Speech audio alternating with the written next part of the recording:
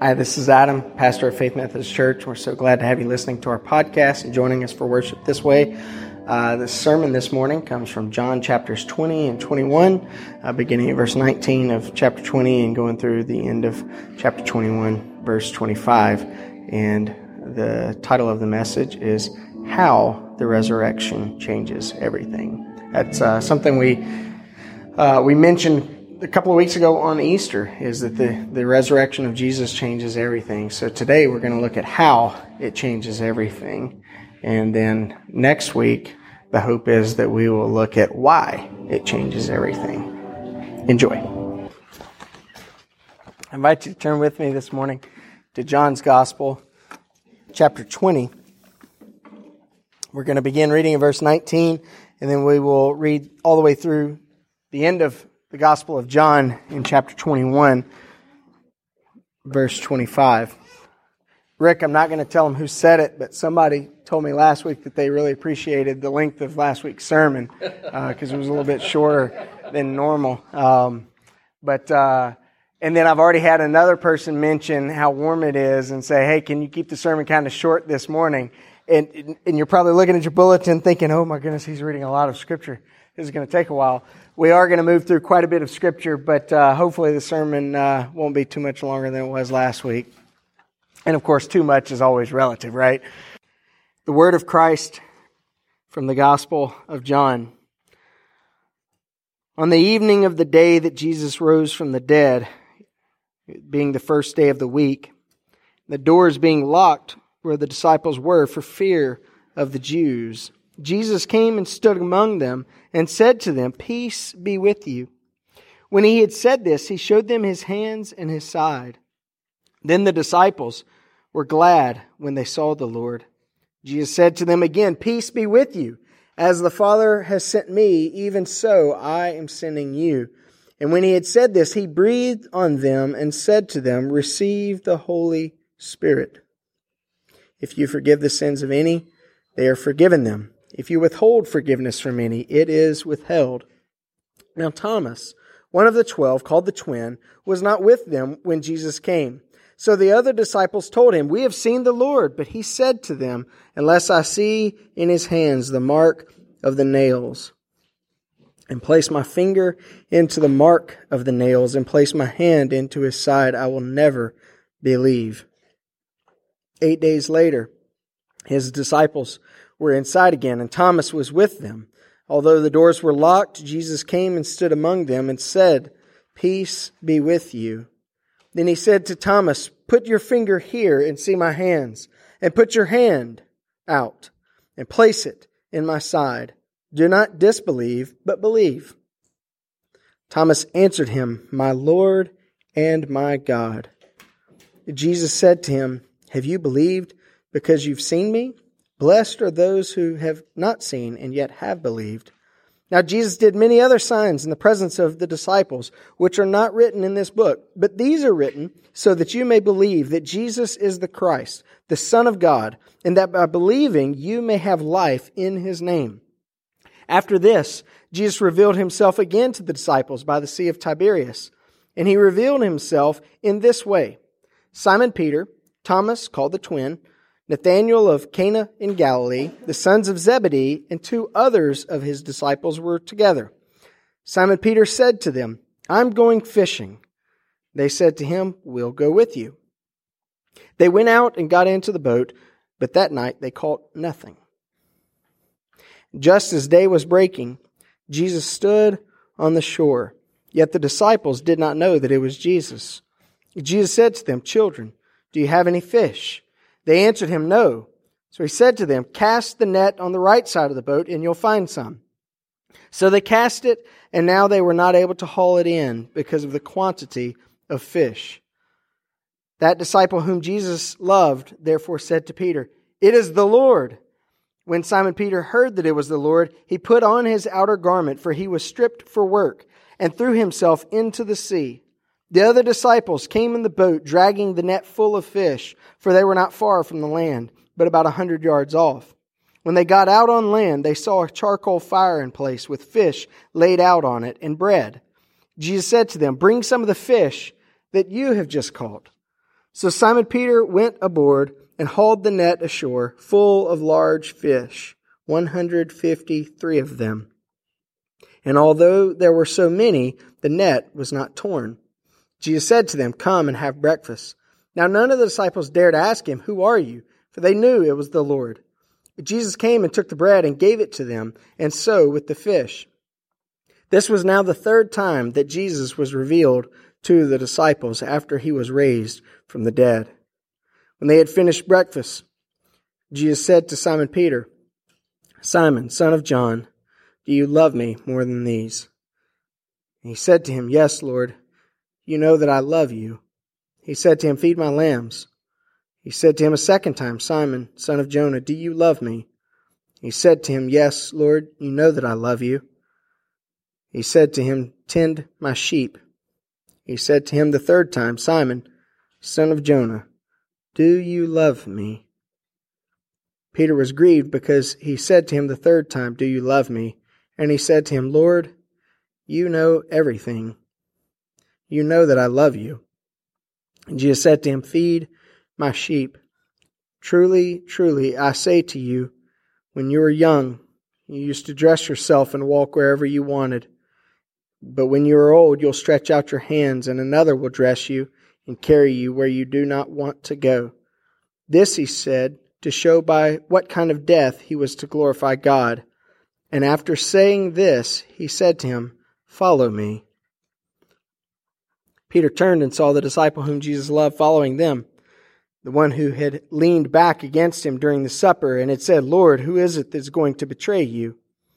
When Peter saw him, he said to Jesus, "Lord, what about this man?"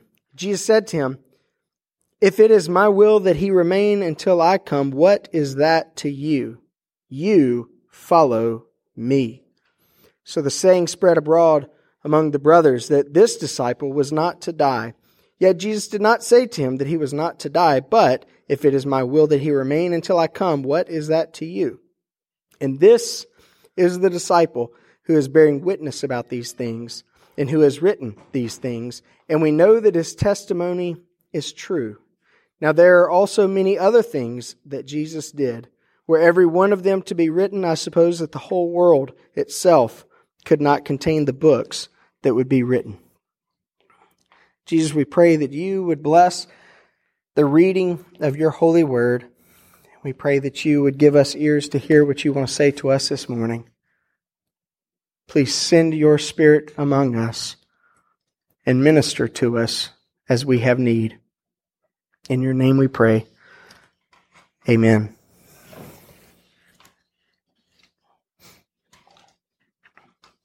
So a couple of things stand out to me that as I was reading just kind of hit me. One is that we often pile on Thomas and we besmirch him by giving him that name Doubting Thomas. And it's interesting that Jesus does not scold him.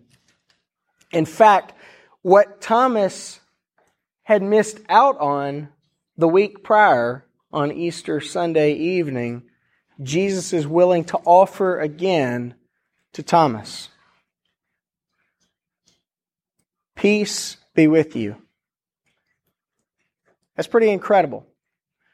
The other thing that stood out to me was that John, like all of the other gospel writers in the New Testament, offer to us the feeding of the 5,000. And you remember Jesus took loaves and fish, little barley biscuits, not big old Italian loaves like we often think of, not like we use for communion, but these little biscuit-sized barley loaves and little sardines. And Jesus here, in the privacy of himself and 7 of his disciples, provides again loaves and fish. But this time, we don't know how much bread there was, but we do know that Jesus had already provided fish, but Jesus goes beyond that and offers to these 7 weary and wondering and confused disciples, he offers them the grace of using what they have caught, not in and of themselves, but what they've caught by obeying him. John tells us 153 fish, enormous fish, so big that the nets couldn't be drawn back in the boat, and so big that the nets should have been torn as they were being dragged up onto the shore, but somehow they weren't torn. And Jesus is willing to use what Peter and the other disciples provided for the meal. Again, what they provided was in obedience to Jesus' instruction. Hey, try the right side of the boat. Those are just a couple of things that stood out to me as I was reading just now that I think are pretty interesting details that John provides for us that perhaps we ought not miss this morning. So I mentioned a few weeks ago on Easter Sunday morning that the resurrection of Jesus changes everything. And I've alluded to that a couple of times in these last few weeks since. But this morning, what I wanted to do was spend a little bit of time focusing or kind of unpacking that statement, because it is a pretty bold and grand statement that the resurrection of Jesus changes everything. So the question that probably comes to mind, perhaps two questions that might come to mind, are these. How does the resurrection of Jesus change everything? Which is what we're going to address this morning. And then secondly, why does the resurrection of Jesus change everything? Why is that the game changer? Why does that affect everything? And hopefully, if the Lord is willing, we'll be looking to that next Sunday. But first, how the resurrection of Jesus changes everything. And I want to lay before you just four pretty basic thoughts, but thoughts that in light of the text this morning that I think it's important we not miss. The first is this. If Jesus is risen, then sincere questions, even doubts, find their response in the risen Christ. Again, if Jesus is risen, then sincere questions, even doubts, find their response in the risen Jesus. Notice I said that not that they are answered, but that they find their response in the risen Jesus. Because not always will we necessarily get answers that satisfy our itching of questions. And not always will we get answers that prove to us beyond any possible doubt that the doubts that we have about Christ are unfounded. But what Jesus does offer to us, it may not be answers that are to our liking, but what He does offer is the response of His presence. Thomas reminds me of Job. You remember Job? All throughout the book that bears his name, Job has been talking about how unfair and essentially unrighteous it is that he's suffering so much. If good people are to enjoy blessings in life and bad people are to suffer punishments in life, why in the world am I suffering these judgments and these punishments? I've done nothing wrong. And Job and his friends, throughout the discourses of that book, are wrestling, and they're offering to him all sorts of false narratives about what the possibilities are. Well, certainly there's something in your life, because that's just how karma works, buddy. You know, you do wrong, wrong comes back to you. And Job is filled with all these questions and all these concerns and all these interrogations that if God would just show up, he would offer to God. And what happens is that God does not give him answers to any of his questions, but what God gives him is His presence. And in the end, we find that God does show up, and when He begins to speak to Job, Job falls dumb and silent. He says not a word. He says, I was playing in a game I had no business playing in, Lord. Forgive me.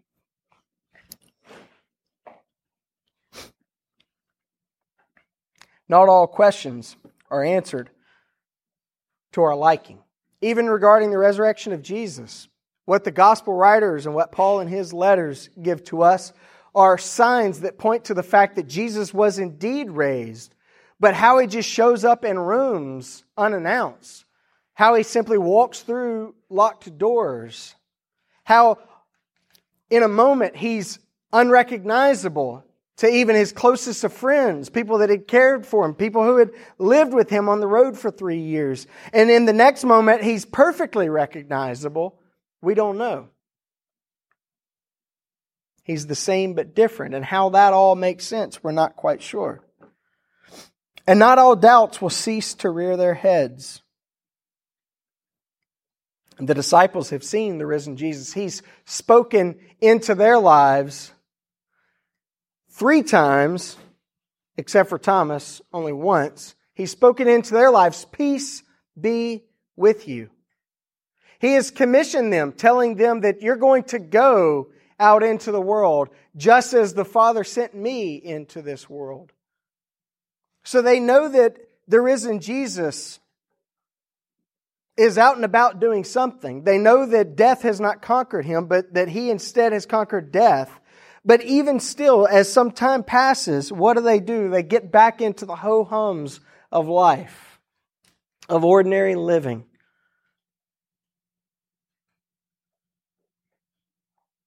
Peter decides, I'm going fishing. Going back to what I know. Going back to what's comfortable. Going back to something that I know how to master. Going back to something that I can be a leader in. Something that I know all about. I'm going fishing. But what Jesus offers to the disciples is precisely what Jesus had offered to doubting Thomas. He offers to them and to us, very simply, the wounds of our redemption. He bears His scars to them. And what happens when we encounter the risen Christ is not that we get all of our questions answered, and it's not that we get all of our doubts put away, never to return. But what happens when we encounter the risen Christ is we encounter the one who is enough. The one before whom we ought to cry out with our hearts in concert with Thomas, "My Lord and my God."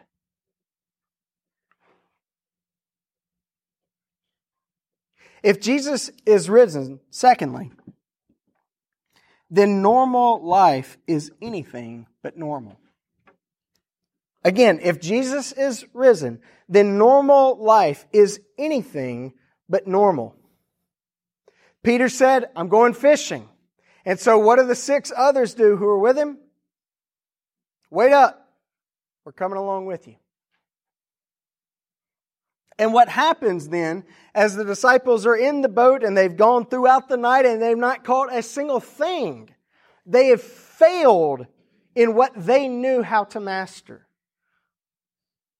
They have exactly not done the one thing they knew to do, the one thing they were trying to do, the one thing they intended to do, the one thing they were good at. They failed at it. And what happens is what had happened in the case of Thomas. Jesus showed up. It's funny how Jesus can show up anywhere. He can show up at work. He can show up on the lake. Bill, He can show up when you're driving down the car, right? Jesus can show up anywhere. And what ought to be the daily prayer of our lives, perhaps a prayer that we ought to pray each and every morning, is very simply, "Lord Jesus, what are you up to, and how may I join you in it?" I think if we were to pray that prayer in each and every day of our lives, what we would find is the key to following Jesus. What are you up to? And how may I join you in it? What does it mean to be a disciple of Christ? It means nothing more and nothing less than this. What is Jesus doing, and how can I help? And the crazy thing, the thing that seems to defy logic and the thing that seems to defy and wag a fist at the sovereignty of God is the fact that God is so sovereign and Jesus is so much Lord that He's willing to use our feeble attempts to help Him. He's willing to use even the 53 fish that we find if we'll but listen to Him.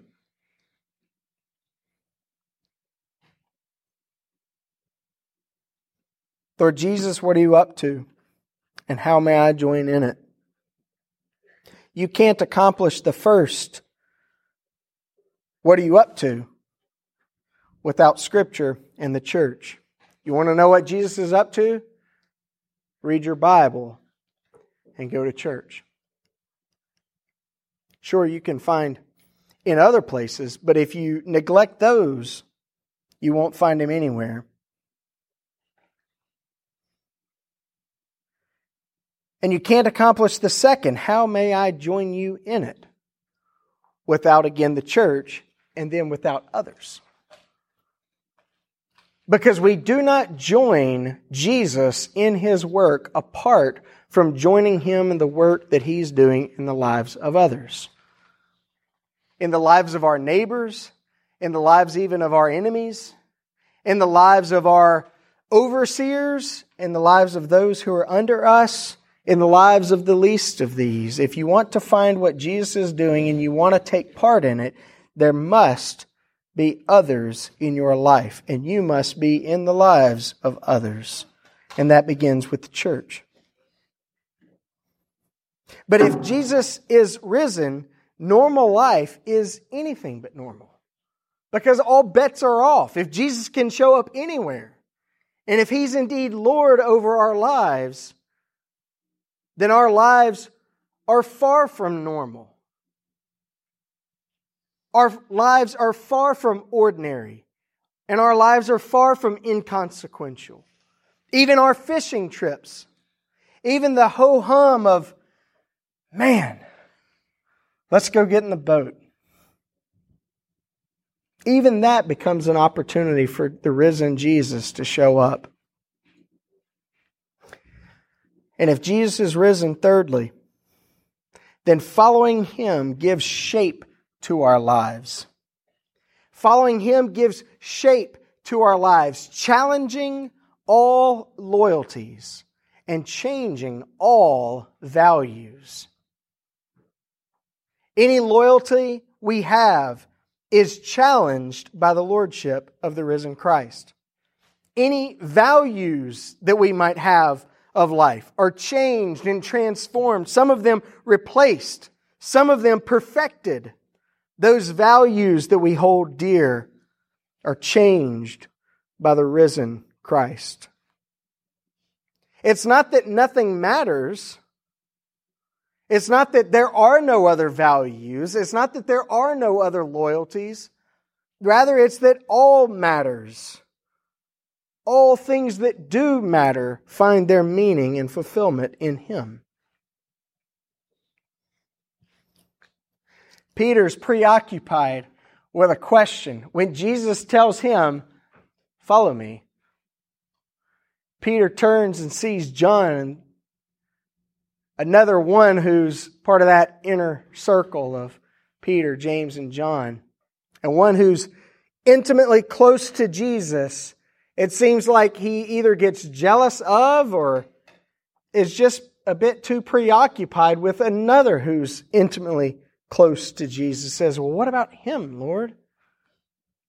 And Peter's response is something we often need to hear. That's none of your business.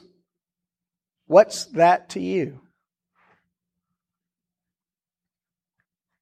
Again, Jesus doesn't always answer the questions that we want Him to answer.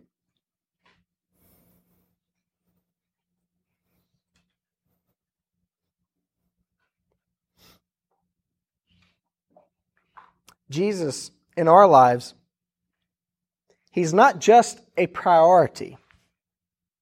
Not even the top priority. He's not merely an item on our list of responsibilities or things that we tend to, or people with whom we have relationships. Not even at the top of the list. All of the list finds its shape and its being and its value and its loyalties, so to speak, in Him. Our relationship with Him is not just a part of our lives, not even the biggest part of our lives. Our relationship with Him is the totality of our lives. As the Apostle Paul said, our lives are hidden with Christ in God. And so if Jesus is risen, then following Him gives shape to our lives. But lastly, if Jesus is risen, then all hurts can be healed. All things can be made new. All wrongs can be redeemed. And all lives can be transformed. Peter was a man who had a significant amount of pride. In fact, Jesus kind of points out that pride in recalling to Peter's mind what life used to be like when you were a young man. You used to wear whatever you wanted, and you used to go wherever you wanted to go. There's a daily running joke in our house currently regarding Daisy, because she will go get shoes whenever she wants to go get shoes, and she will make demands. She'll put those shoes on and she'll insist, "We're going outside, Mommy." And Mommy will say, "We're not going outside right now." And she'll point at the door, "We're going outside, Mommy." "We're not going outside. Not right now. Maybe later." Lindsay always jokes with the kids, especially when the little boys try to grab onto her and kiss her on the cheek and she's fighting them off. Lindsay will say she's a strong, independent woman. She don't need no man. She is so full of herself that she's convinced she can wear whatever she wants, when she wants, and she can go wherever she wants to go, whenever she wants to go there. Jesus says, "Peter, you are much like that, but there's a day coming when someone else will dress you,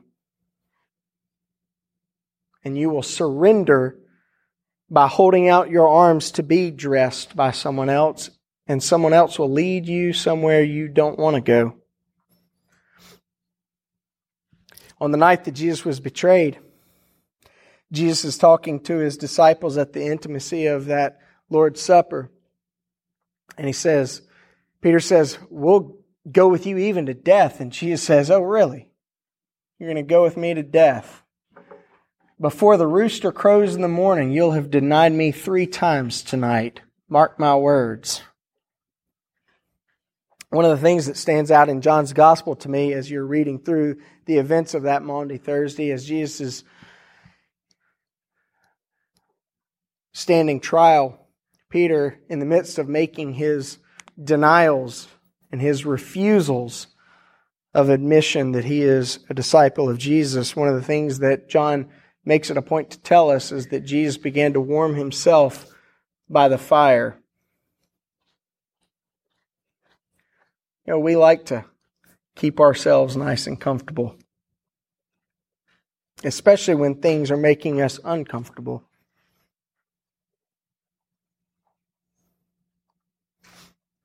And so when Jesus asked Peter that first time, "Peter, do you love me?" Peter's response is pretty simple. "Well, of course I love you, Jesus." And so Jesus asked Peter a second time, "Do you love me?" And Peter, probably getting a bit frustrated, replies back pretty quickly, "Jesus, of course I love you." And so John tells us when Jesus asked him the third time, "Do you love me?" it cut at the heart of Peter, who no doubt is thinking of the fact that he has denied even knowing Jesus 3 times. And Peter's response is very simple. Jesus, you know all things. You know that I love you. As weak as that love might be, as much as it might hide itself in fear when things get tough, you know that I love you.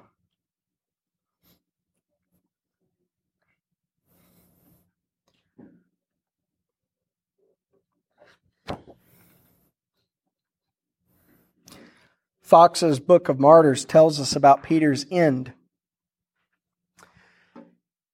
John Fox said, among many other saints, the blessed apostle Peter was condemned to death and crucified, as some do write, at Rome, albeit some others, and not without cause, do doubt thereof.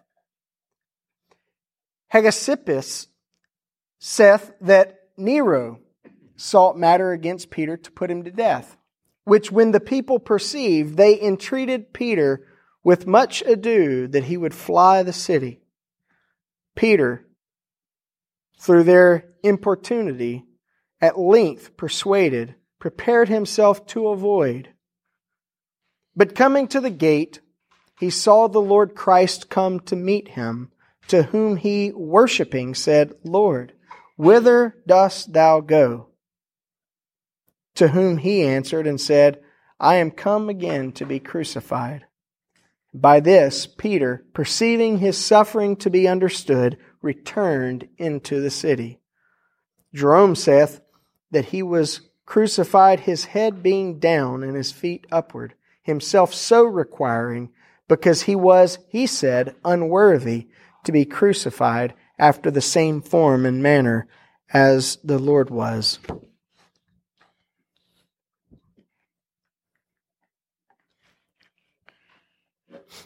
The resurrection changes everything, because if Jesus is indeed risen,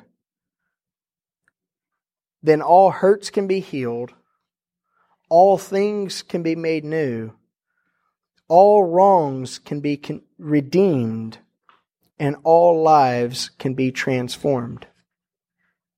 Peter knew that. Thomas knew that. John, the disciple whom Jesus loved, who had once been a son of thunder, he knew it. The risen Jesus is able to take the greatest of possible hurts, the most impossible of all circumstances, things that seem hopelessly unchangeable. And He is able to redeem them and make them new and transform them. Because the resurrection of Jesus changes everything. Father, we pray that You would help us to trust in Your Son Jesus so completely and so entirely that He would take the totality of our lives, every bit of our lives, even the things in our lives that we think of as quite normal and ordinary, that He would take those and make them new and beautiful and redemptive.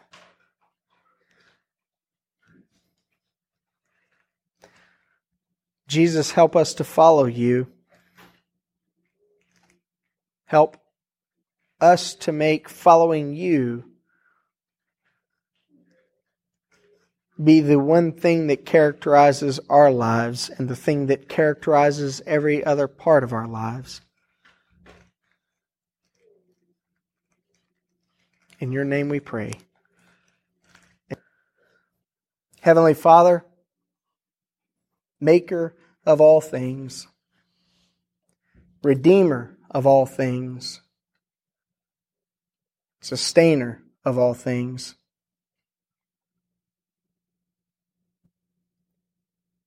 We thank you that you love us so wonderfully, so incredibly, that you sent your Son to redeem us, to rescue us, to offer us new life, to offer us hope and love, peace. And Lord, we pray that you would help us in our lives to hear His voice calling us to follow Him. And may every part of our lives and every part of our minds and every part of our hearts answer very simply, yes, Lord Jesus, I will go where you lead. I will give what you require. I will surrender my everything because you are the risen Lord. Lord, you know every need that we have. You know every concern that weighs heavy on us. Lord, you know our anxieties and our worries. You know our every burden. And we pray that you would help us to trust you with and in each of them. We pray that you would be with our people who are traveling and who are sick.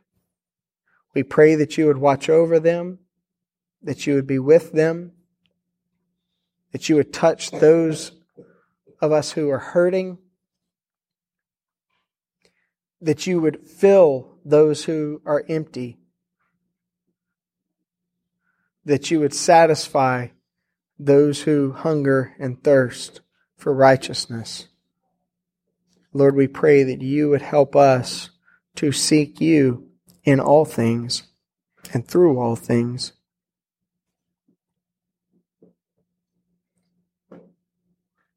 Father, we thank you that you love us with a never wavering, never faltering love. That you love us perfectly. That you love us despite our unloveliness. And we pray that you would help us to love you enough to surrender all of who we are to you. And we pray this in the name of your Son, Jesus. Amen. Before Bill comes to take up the collection, I wanted to mention something, a couple of things. First, if you haven't completed your communication cards, please do so real quickly. Get those in the plate or in the baskets as they're passed. But the other thing is, David mentioned that we had our Devereaux party this past week, and Bill and Jan were there with us, and we had an incredible time. Jan was leading games and stuff, and the kids had a blast. I know I had a blast, Bill. It was good. And something they've done for the last few months is that they've been giving us a thank you card, for celebrating their birthdays with them. And some of the notes that they'll write in there are incredibly sweet and touching. And I'm sharing this so that you'll know that everything we do as a people, it is because the Lord is desiring to use us, and it's because of your faithfulness and generosity in giving toward His ministry. But something that stuck out to me this time, Bill, we had a younger crowd than normal. Most of the kids were pretty young, and there were 11 there. David mentioned to you, 5 of them wrote their first and last names, and the staff members had to go and black out their last names. And that may seem silly, but what that told me, or what that reminded me of, is that these kids, many of them are so innocent. Even though they've been harmed in unspeakable ways, some of them, not all of them, but some of them, by the world. Some of them still don't recognize the dangers of the world. And I just wanted to share that with you. We'll put it out on the table as you're walking by if you want to take a look at some of the names of these kids. Their first names are still on there, and these were really sweet kids. And they said very simply, "Thanks for celebrating with us." And so thank you so much for all that you do as a congregation to make it possible for us to minister to those that are hurting, that to those that are often forgotten. And I think it's pretty incredible what the Lord's doing through us, and that's because of your willingness to be faithful to Him. Now may the God of peace, who brought again from the dead our Lord Jesus, the great shepherd of the sheep, by the blood of the eternal covenant, equip you with everything good, that you may do His will, working in us that which is pleasing in His sight, through Jesus Christ, to whom be glory forever and ever. Amen. May we all go in the blessing of the Father, Son, and Holy Spirit. Amen. Thank you for listening to our podcast. Please check out our website at faithmethodistchurch.org.